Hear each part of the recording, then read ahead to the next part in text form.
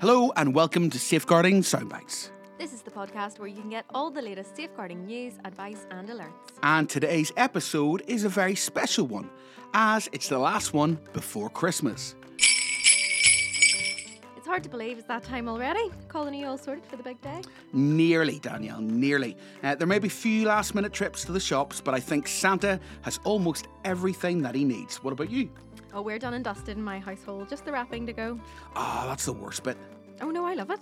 Now, before we get stuck into the festivities too much, what's been happening this week? So, Meta have begun rolling out end-to-end encryption, which has caused quite a lot of concern. TikTok has added new comment filtering to safeguard users against hate speech, and we'll be chatting about why AI is making us all less trusting. And, as always, we'll be finishing off today's episode with our safeguarding success story of the week, which this week has a very special Christmas theme. Intriguing. Let's start off with Meta and the news that their plan to introduce end-to-end encryption on Facebook and Messenger is underway. So, we've talked about this end-to-end encryption before, but for our new listeners or anyone who needs a reminder, this is a communication system that blocks third parties from viewing or reading materials sent between individuals. So, in other words, it's about privacy. Only you and the person or people that you're communicating with can access your messages. Exactly, Colin. So WhatsApp already has this technology, and now Meta is rolling this out to Messenger and Facebook too. Voice calls, messages, basically all personal communications made on Facebook or Messenger will be covered by this end-to-end encryption. And while many people see this as a win for privacy, it does raise safeguarding concerns. In fact, many organisations have already spoken out about this, including the NPCC, the National Police Chiefs Council. They've said that this will have a dangerous impact on child safety. Meta won't be able to see messages from online groomers containing child sexual abuse materials, and therefore they can't make a referral to the police. They've also accused social media companies of putting the safety of children at risk, ignoring warnings from child safety charities and experts. Our CEO at INEQE Safeguarding Group, Jim Gamble, spoke to the Times Radio about Meta's decision, but noted that while tech companies can and should do more, the problem is wider still. The failure to create a meaningful deterrent lies at the feet of the criminal justice system and the government, who bent when it came to the Online Safety Act. They created constructive ambiguity when it comes to encryption. He further noted that the government had an opportunity to prevent it, but didn't. Yes, it's a more complex issue than simply putting the blame entirely on tech companies. And just a final note on this story, this isn't the only update Meta have started rolling out. Users on Messenger will also be able to edit messages for up to 15 minutes after sending them. Disappearing messages have been changed to 24 hours. And Meta have also said they've made improvements to allow photos and videos to be easier to access in Messenger. Okay, thanks Danielle for that update. Let's move on now to TikTok, who are also rolling out a new feature, but this time it's all about comment filtering. So, previously TikTok have been criticised for their inaction when it comes to comment moderation, particularly in relation to the Israel-Hamas war. Now, the social media platform is launching some new initiatives in a bid to clamp down on hate and discrimination, such as anti-Semitism and Islamophobia. As well as starting a new anti-hate and discrimination task force, TikTok is introducing Comment Care Mode, which filters comments deemed similar to ones a user has previously reported or deleted, or comments which are inappropriate, offensive, or contain profanity. Well, that sounds positive. It does, doesn't it? But I want to point out two things to our listeners. Firstly, that this mode has to be enabled. And secondly, it seems to be for content creators specifically. That means it's for users that are uploading videos to the platform, so it's not necessarily going to stop other users who are browsing other people's videos from seeing offensive and inappropriate comments. Ah, okay.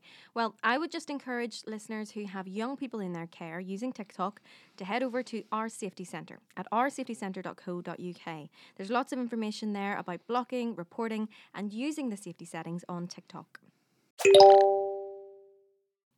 Now, Colin, have you ever seen the Pope in a puffer jacket? No, I can't say I have, Danielle. Well, I have, and I wonder if some of our listeners might have too.